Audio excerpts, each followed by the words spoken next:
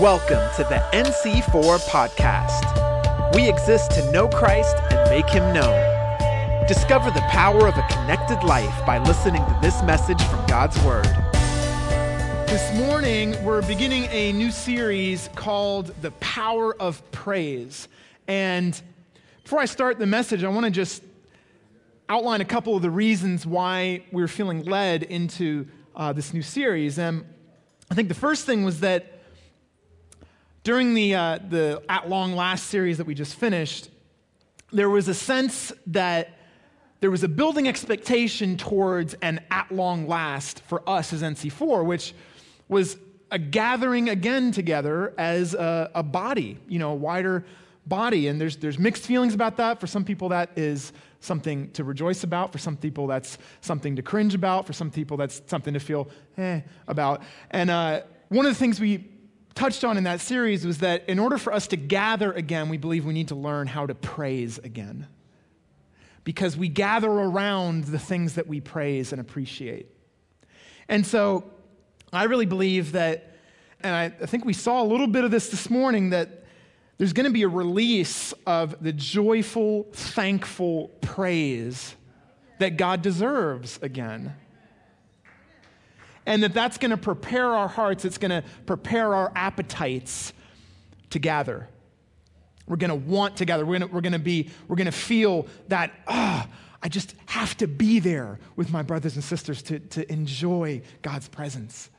And so that's the first reason. But secondly, we believe the Lord's telling us right now that it's a time to intentionally turn our hearts to praise, in spite of whatever circumstances may be in our lives, despite of how we may feel. To praise him as an act of spiritual warfare. And this was out of an interesting thing that happened a few weeks ago that Pastor Jack shared at his last Friday night chat.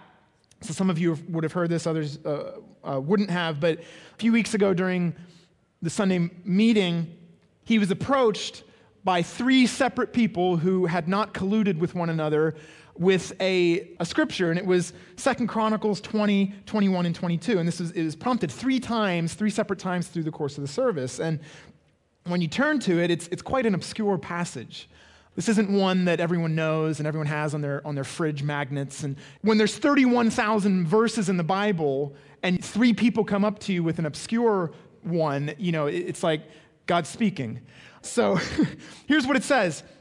It says, and they, that's the army of Judah, they rose early in the morning and went out into the wilderness of Tekoa. And Tekoa means the place of blowing wind. And when they went out, Jehoshaphat, the king of Judah, stood and said, "Hear me, Judah and inhabitants of Jerusalem.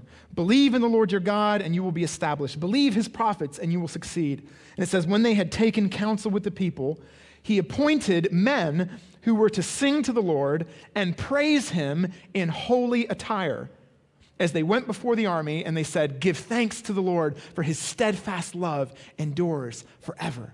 Give thanks to the Lord, for his steadfast love endures forever. And so you may have noticed in the artwork for the series that it's a hoodie being zipped up with the word praise. And, it's this picture of a garment of praise. And so we really feel like the Lord's urging us that this is something that we need to do as an act of spiritual warfare. And so we're actually probably going to organize something where we go out and prophetically do this. But the main point is that this is not just about kind of a spontaneous feeling of praise. This is a intentional, deliberate act of praise. And it particularly involves the men. And, Pastor Jack was praying like, well, why the men, Lord? And he said, because the men are the least likely to want to do this. And, somebody once said, if you say you have the joy of the Lord, well, someone should inform your face, And, that only happens in other churches, of course. But, and why do you say that, Ian? What do you even mean by praise? Well, luckily we have a Grubby's handy-dandy definition for this. Praise is emotionally engaging with God with a persistent proclamation of his goodness. Emotionally engaging God with a persistent proclamation of his goodness. So this is this kind of like gushing, emotional giving of thanks. This is it's celebratory. There's dancing. The British would say something like there's jiggling of the wobbly bits. And this is the kind of thing that David did that embarrassed his wife, right? Don't you love embarrassing your wife sometimes, or your kids? Hasn't this past year just made you want to erupt with thanksgiving? Yeah, me either. Few people, and God bless you, but this has been a hard year. It's really been a hard year. It made me think Thanksgiving Day, massive holiday here. It's not celebrated all around the world, but it's a great holiday. In Spanish, Thanksgiving Day is Día de la Acción de Gracias, day of the action of giving thanks. How formal does that sound, right? I always kind of thought as a kid, like, oh man, that doesn't sound like something I want to celebrate. But sometimes giving thanks is like that. It is an act. It's something you simply must do. And your feelings catch up. And so I really feel like that's the kind of moment that we're in, that sometimes praise has to begin with a mere action. And it might feel formal to begin with, but I really believe our hearts, our joy will catch up with that action and begin to overflow. And so I'm believing that the result of that is the kind of joy, and we sang there's joy in the house of the Lord. And I believe that's that joy that's going to draw us together, and it's going to start to overcome strongholds that won't fall in any other way. They can only fall by this warfare of praise. And so let's start our series this morning, The Power of Praise, and the message title for today is An Invitation to Joy. An invitation to joy. And we're going to read in Psalm 95. Where else could we begin on talking about joy but in the Psalms? And what we're going to see as we go through the psalm are three things: the invitation to joy, the obstacle to joy, and the discipline of joy. So turn with me to Psalm 95, which says, "Oh, come, let us sing to the Lord.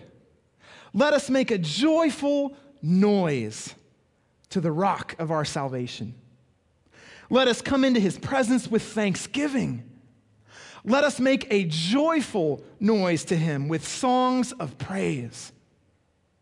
For the Lord is a great God and a great King above all gods. In his hand are the depths of the earth. The heights of the mountains are also his. The sea is his, for he made it. And his hands formed the dry land. Oh, come, let us worship and bow down. Let us kneel before the Lord our God, our Maker, for he is our God, and we are the people of his pasture and the sheep of his hand. Today, if you hear his voice, do not harden your hearts as at Meribah, as on the day at Massah in the wilderness when your fathers put me to the test and put me to the proof, though they had seen my work. For 40 years I loathed that generation and said, they are a people who go astray in their heart, and they have not known my ways. Therefore, I swore in my wrath, they shall not enter my rest." The invitation to joy. So Psalm 95, it's a famous psalm in the history of the church. It's guided the church's understanding of what worship is. It's traditionally called the venite because it begins with this, oh, come. It's this invitation. And so the first point here is that praise is the invitational overflow of enjoyment. Praise is the invitational overflow of enjoyment because whenever you found something that you truly enjoy, that you just love, isn't it the most natural thing in the world to just want to tell somebody about it? You want to share that joy. Whether it's a new restaurant that you've discovered, or a new movie, or a new artist that you've just fallen in love with, or a book, or a destination, or a lover. You just want everybody to know about it. Now, remember, it made me think when Selena and I were first dating, and we weren't even, I counted as dating, she doesn't count it as dating, so we weren't, we were like halfway in between.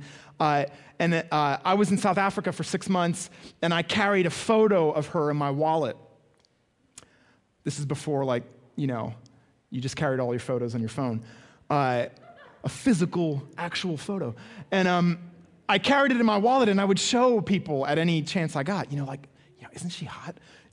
And and that's what you do.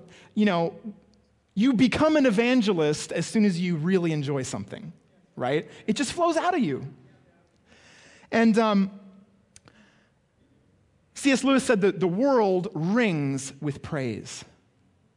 The world rings with praise. And this is what he said, that we delight to praise what we enjoy because the praise not merely expresses, but completes the enjoyment. It is its appointed consummation. What he means is that when you enjoy something, you don't feel like you can fully enjoy it until you've expressed that enjoyment, until you've shared that enjoyment. There's nothing more frustrating than finding that thing that you just absolutely love and you have nobody to share it with, right? You hear this great joke and there's no one to tell it to, right? And so this is why the people of God come together to worship. Because when we experience the joy of knowing Jesus, that joy is incomplete until it's shared. Until it comes into us, it transforms us, and it goes out again. And so, who better to share what you love with than another person who loves the same thing, right? I remember as a kid, I loved lots of different styles of music, but I definitely loved hip-hop music. And sometimes I would play songs in the car with my parents, and they would suffer through it, But I just, I just had to play it. I had to share it with somebody, But that experience with them is totally different than when I at one point I met a friend, I was talking to some other people, and I mentioned that I liked hip-hop, and this guy, jumped into this conversation, and he said, "Excuse me, did you just say you like hip-hop?" And we sparked this friendship where we enjoyed this thing together and made music together. And that was a beautiful thing when you have someone who doesn't just grit their teeth and get through it, but who actually loves the thing that you love, right? And that's why we come together to worship, because we love the same one. And so we're basically here to geek out together, right? We're basically here to geek out on Jesus together.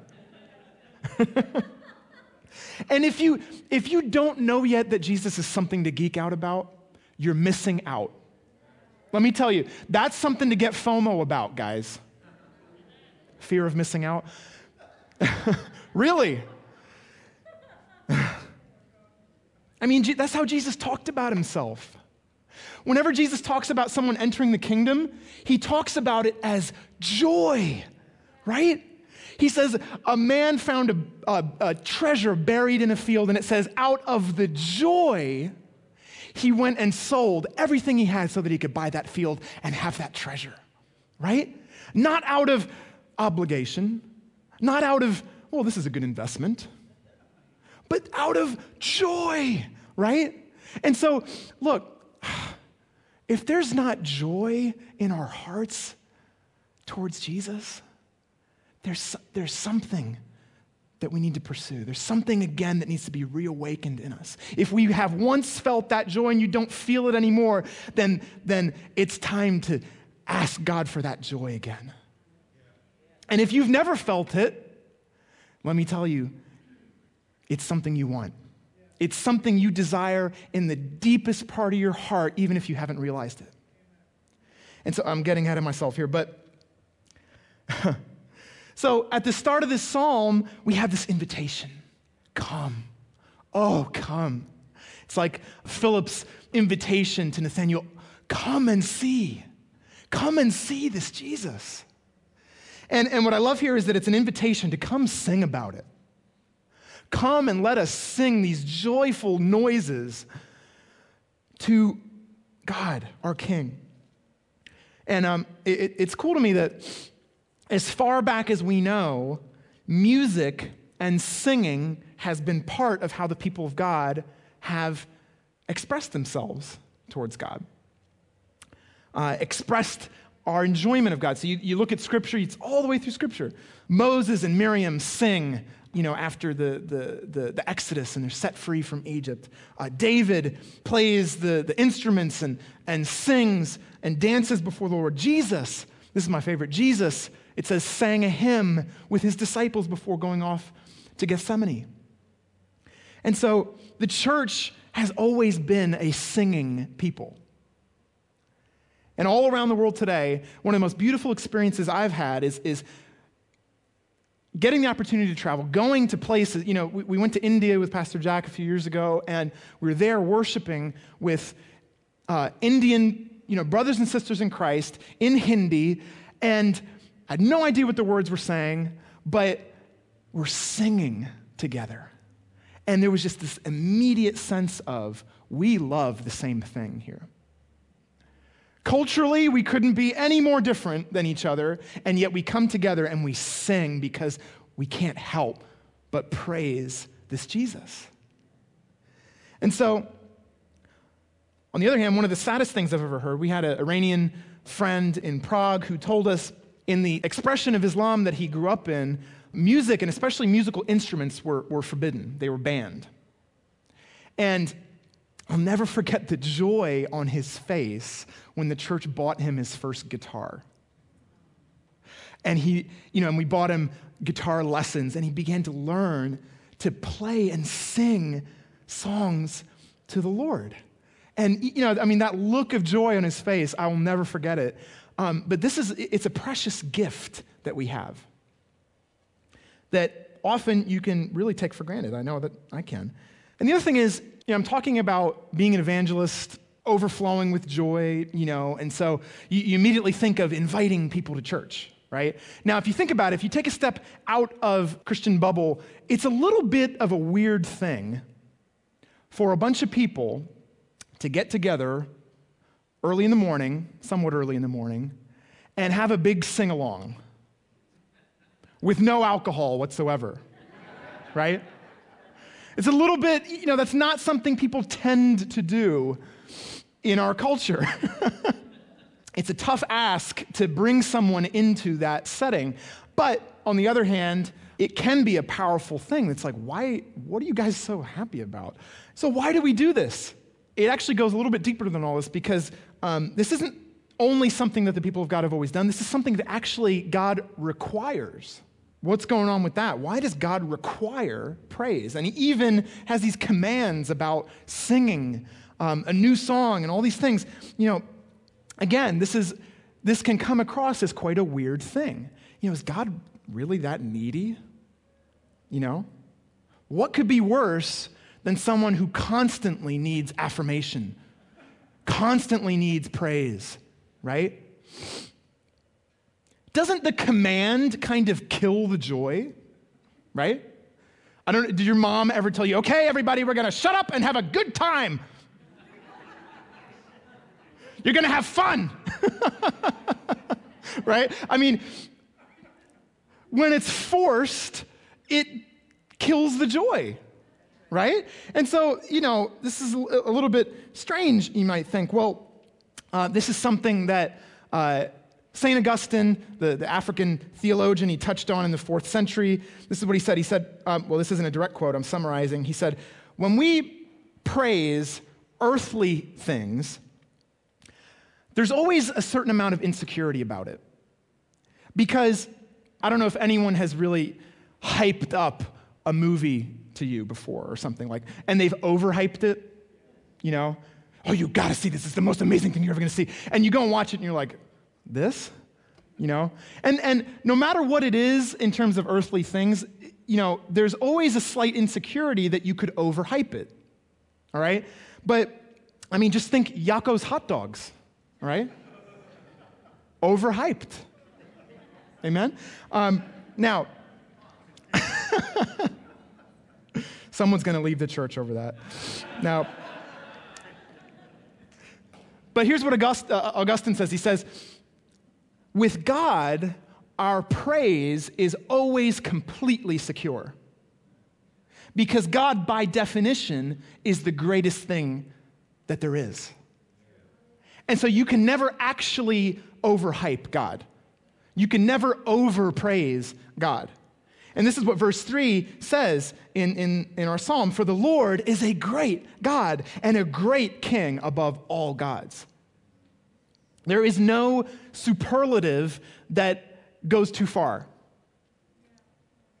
And so fast forward 1,300 years, Jonathan Edwards, one of the greatest American theologians, he wrote a little book that thankfully I read a modernized, updated version of because he's very dense.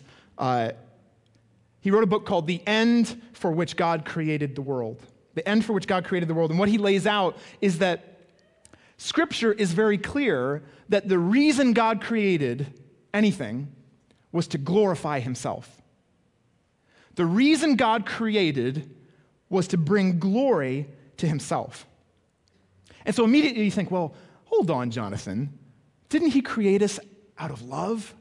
You know, didn't he create us because he loved us? What he answers is, yes, it's both. It's both. They're actually one and the same thing. And so here's the next point, that God demands our praise because God desires our joy. He demands our praise because God desires our joy. And here's the thing. You know, for you or me to demand praise me, you know, worship me, that is obnoxious, obviously. And it's more than that. We call it narcissism, right? So Narcissus was the Greek myth of a man so beautiful that he fell in love with his own reflection, right? It's not autobiographical. He sees his own reflection, but there's a punishment built into that because it's only a reflection, he can't actually have the fulfillment of his love. And so it ends in tragedy for him. And so I think that's actually a perfect description of the human condition. Because for you to be self-centered is, everyone hates that, right? It's the most annoying thing to have a super self-centered, narcissistic person. And yet, so that's a sin in us. Why? Because if I make myself the center of the universe, or if someone else, God forbid, makes me the center of the universe, then I am inevitably going to fall short. I'm inevitably going to disappoint that person because I simply cannot fulfill that desire. And so it's morally wrong for me to put myself in that place. But for God, to be anything but self-centered would be morally wrong. It would be morally wrong for God to be anything but self-centered. Why? Because love desires the best for its beloved, right? So for God to truly love us, he cannot direct us to anything but himself. It would be morally wrong for him to point at other things and say, oh, no, don't praise me, Give it to, my works, or isn't the temple beautiful? No. If he points to anything but himself, it is less than true love because God is the greatest thing. And so he must point us to himself. Anything less would be pointing us towards something that cannot ultimately fulfill us. He is the source of all joy, and so he commands us to praise him because he desires us to have joy. He desires us to be filled with joy, and so he points us to the source of all joy, which is himself. And so that brings us to the second point, which is the obstacle of joy. Because the obvious question is, well, if God is so great, Ian, why doesn't everybody praise him? Why doesn't everyone praise him as they should? And I think this has to do with the next invitation in the psalm. There's kind of like three parts in this psalm. And the next invitation that we see is, oh, come, let us worship and bow down. Let us kneel before the Lord, our Maker. You know, we often say praise and worship, and they kind of, we're going to get into what are the differences between those things, you know, it's nuances in another message, but they go hand in hand. And this is really, it's a deeper invitation than the first one, but it fits together. So the first invitation is come into God's presence, celebrate him, celebrate what he's done, who he is. But what happens when we enter into the presence of the one that we praise? What happens as we actually do enter into the presence of the one that we sing about? Well, what happens whenever you enter the presence of true greatness, what happens? You begin to feel this big, and you instinctively want to make yourself small. What this made me think of is when I was a kid, still am, but I'm really into basketball, and I was like, I had a massive growth spurt well ahead of anyone else in school. I was the star basketball player, played every chance I could get, and my favorite player at the time, because Jordan had already retired, was Allen Iverson, right? I was a big fan of Allen Iverson, and you know, everybody at that time was copying his style of play, including me. And so years later, I finally got to see him play. I finally went to an NBA game. So now I find myself in the presence of the one that I had praised and emulated, right? And all of a sudden, I'm like, well, not to him, because we're about the same height, but, you know, to all the other players, I'm like, whoa, these guys are really tall. And then I watch Allen Iverson play, and actually he broke a record in that game for steals, I think. And all of a sudden, my own greatness, my own speed or talent or, you know, gifting in my beloved sport looked about this pathetic, you know. That's the natural feeling that you get whenever you step into the presence of true greatness. And so we feel instinctively to make ourselves small, to bow down. And actually the Hebrew word to worship means to bow down. It's interesting in that verse, it basically reiterates it 3 times. Let us bow down, let us worship, let us kneel. And this is an invitation beyond just enjoyment, beyond appreciation and praise. This is an invitation to worship, to center your life and existence around the Lord, who is the one that we're made to center our life and existence around. And so you come back to the question, well, why doesn't everyone do that? Why doesn't everyone desire God? If we're created for this, why don't we desire God like this? And it's because we've centered our lives around other things. And what you consume, what you center your life on, shapes your desires. It shapes your taste. It shapes what you actually have a desire, a taste for. And this is the same mechanism that makes addictions so destructive. And every human being is addicted to sin until they're set free by Jesus. But this is what makes addictions so destructive. You know, pick your addiction, whether it's drugs or porn. Let's take porn. For instance, porn offers the promise of pleasure, of intimacy, of power. But of course, it's not the real thing. And so all it does is it leaves you wanting more, and you have this downward spiral where it's called the law of diminishing returns. And so it leaves you wanting more and more, you get more and more extreme, and all the while, you're ruining your tastes, you're ruining your desires, you begin desiring things that are not real, and so what happens is, even the real thing begins to lose the power to actually satisfy you. Because what you've centered yourself around has shaped what you desire. And so it's incredibly destructive.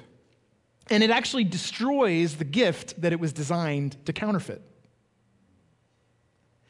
And so Romans 1 describes this downward spiral of humanity. Verse 25, Romans 1, it says, they exchanged the truth about God for a lie and worshiped and served created things rather than the Creator. And then verse 32 says, they not only do these things, but praise those who do them. And so this is the point, that disordered worship leads to disordered praise. When your worship's out of whack, what you find beautiful, what you find praiseworthy gets thrown out of whack too. Now, when we were reading this psalm, I don't know if you noticed, it seems to take this abrupt turn. Come let us praise, come let us worship. And then it says, do not harden your hearts. If you hear his voice today, do not harden your hearts. And it takes this turn out of invitation into warning. That sounds, it's a little bit strange when you're reading it. Why does it seems like, like it doesn't fit. What it's saying is, there is peril to our souls if we do not praise God. There's peril to our souls if we do not praise God. If our hearts are hard and we find that we do not desire God, if we find ourselves cold to the greatest, most joyful being in all the universe, which is who God is by definition, then that's a warning sign. It's a warning sign. It's as much a warning sign as, when someone is desperately ill and they have no taste for food, they lose their appetite, that is a bad sign, right? And so it's a warning sign if we do not feel anything towards God. And you say, well, Ian, it's not all about emotions, right? And that's true. But just like a marriage, so marriage is not all about emotions. You're not only married when you feel married, or when you feel especially happy about being married. Emotions are not sufficient to sustain the marriage, but they are necessary. They're not sufficient, but they are necessary, because if you never feel anything towards your spouse, then something is wrong. Something needs to be dealt with.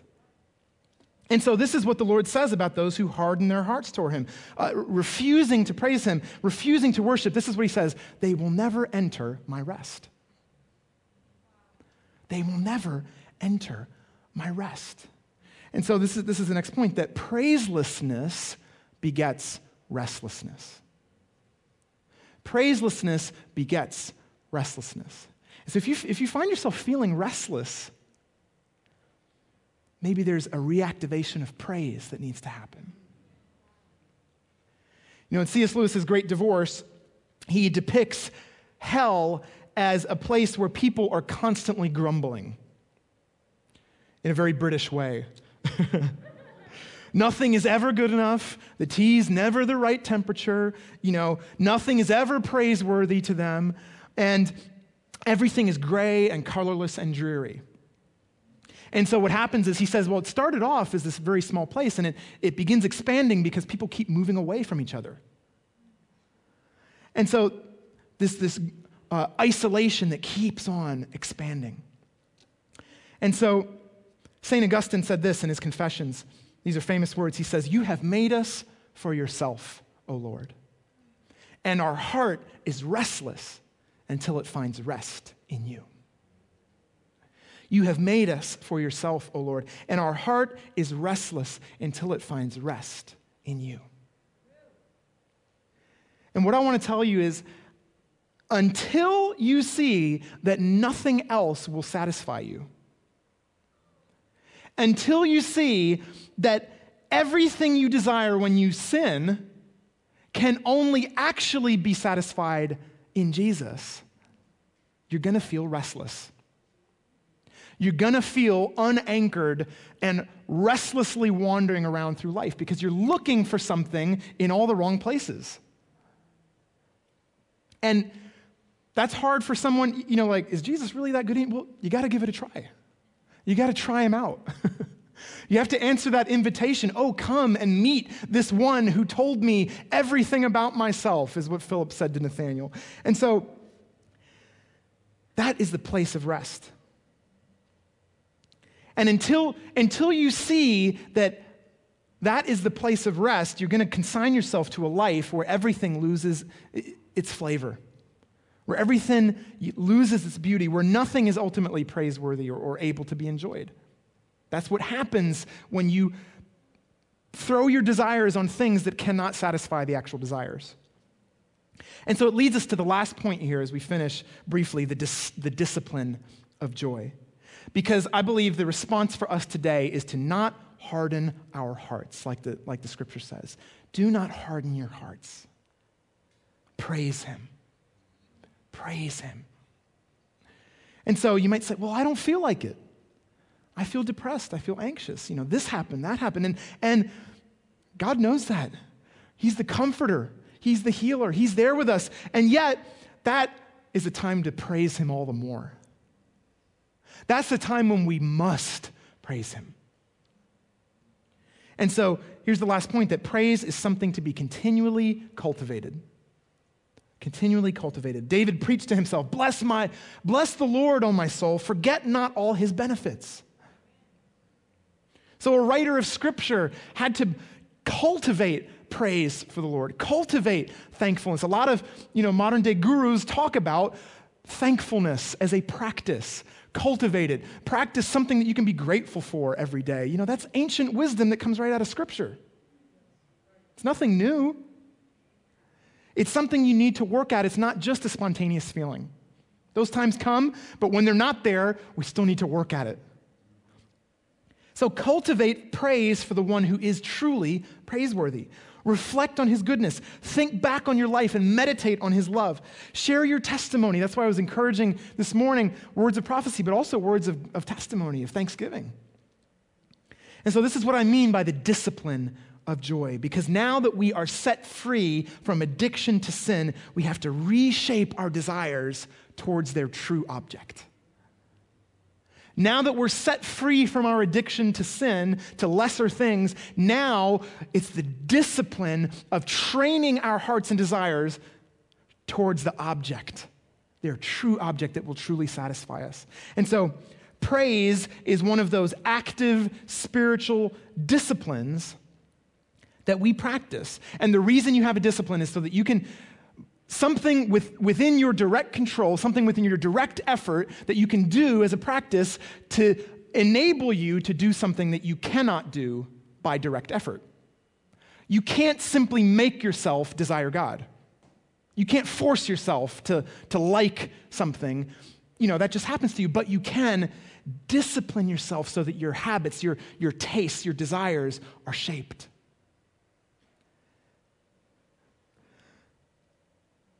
And so what I want to encourage us to is we're going to head back into a song of praise together as we close. And what I want to encourage you to is to think through, what are the habits of praise that I can build into my life? Maybe it's journaling about thankfulness. Maybe it's, putting, rather than that audiobook this week, play some songs that just fill you with joy in the Lord. Maybe it's, going to the worship night or coming on a Sunday morning and worshiping with, your church family. And these are habits that will build our desire for him, that will begin to release joy so that we can rest in the truth of his love and goodness. This is how we enter his rest. Amen. And so there may be someone here or maybe someone listening online or later on from a recording that you're hearing those words of invitation as if Jesus is talking right to you. Oh, come. Come experience this abundant, restful life. Jesus says, come to me, those who are burdened and heavy laden, and I will give you rest. And I've come that you may have life and life in abundance. I've come to give you joy, that your joy may be complete. And that's good news, guys. And so if you're hearing that invitation today, don't let your heart harden up and close. Give Jesus a chance. Open that door, and he will enter in and share a meal with you, he says. Jesus will come in and hang out with you, and you begin to see what all this fuss is about. So if that's you, you can enter into that by an invitation, praying these words to God, just conversationally to God. You can say, Lord Jesus, I'm so sorry that I have centered my life on all these other things. I desire this life that you're talking about. Jesus, thank you that you died for me, for my sins, so that I could be set free from every addiction. And thank you that you rose from the dead so that I could have a resurrected life. Fill me with your Holy Spirit, I pray. Make me your child. And I commit myself to follow you from this day forward. Amen. May it be so. Thank you for listening to the NC4 podcast. For more info, visit our website at nc4.org. We believe in the power of a connected life. If you prayed to give your life to Jesus today, we'd love to help you walk it out together. Just text the word Jesus to 610-816-6062.